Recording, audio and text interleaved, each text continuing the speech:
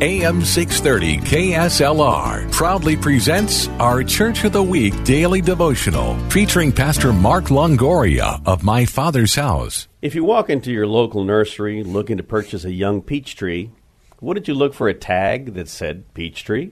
After having planted that tree and watched it grow and finally produce its fruit, only to find out that it produced apples, would you still call it a peach tree, even if the tag said so? Calling yourself a Christian and not producing good fruit simply means you are not what you say you are.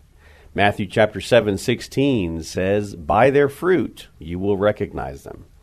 If I were to ask 10 people who know you to describe you, what do you think they would say about you?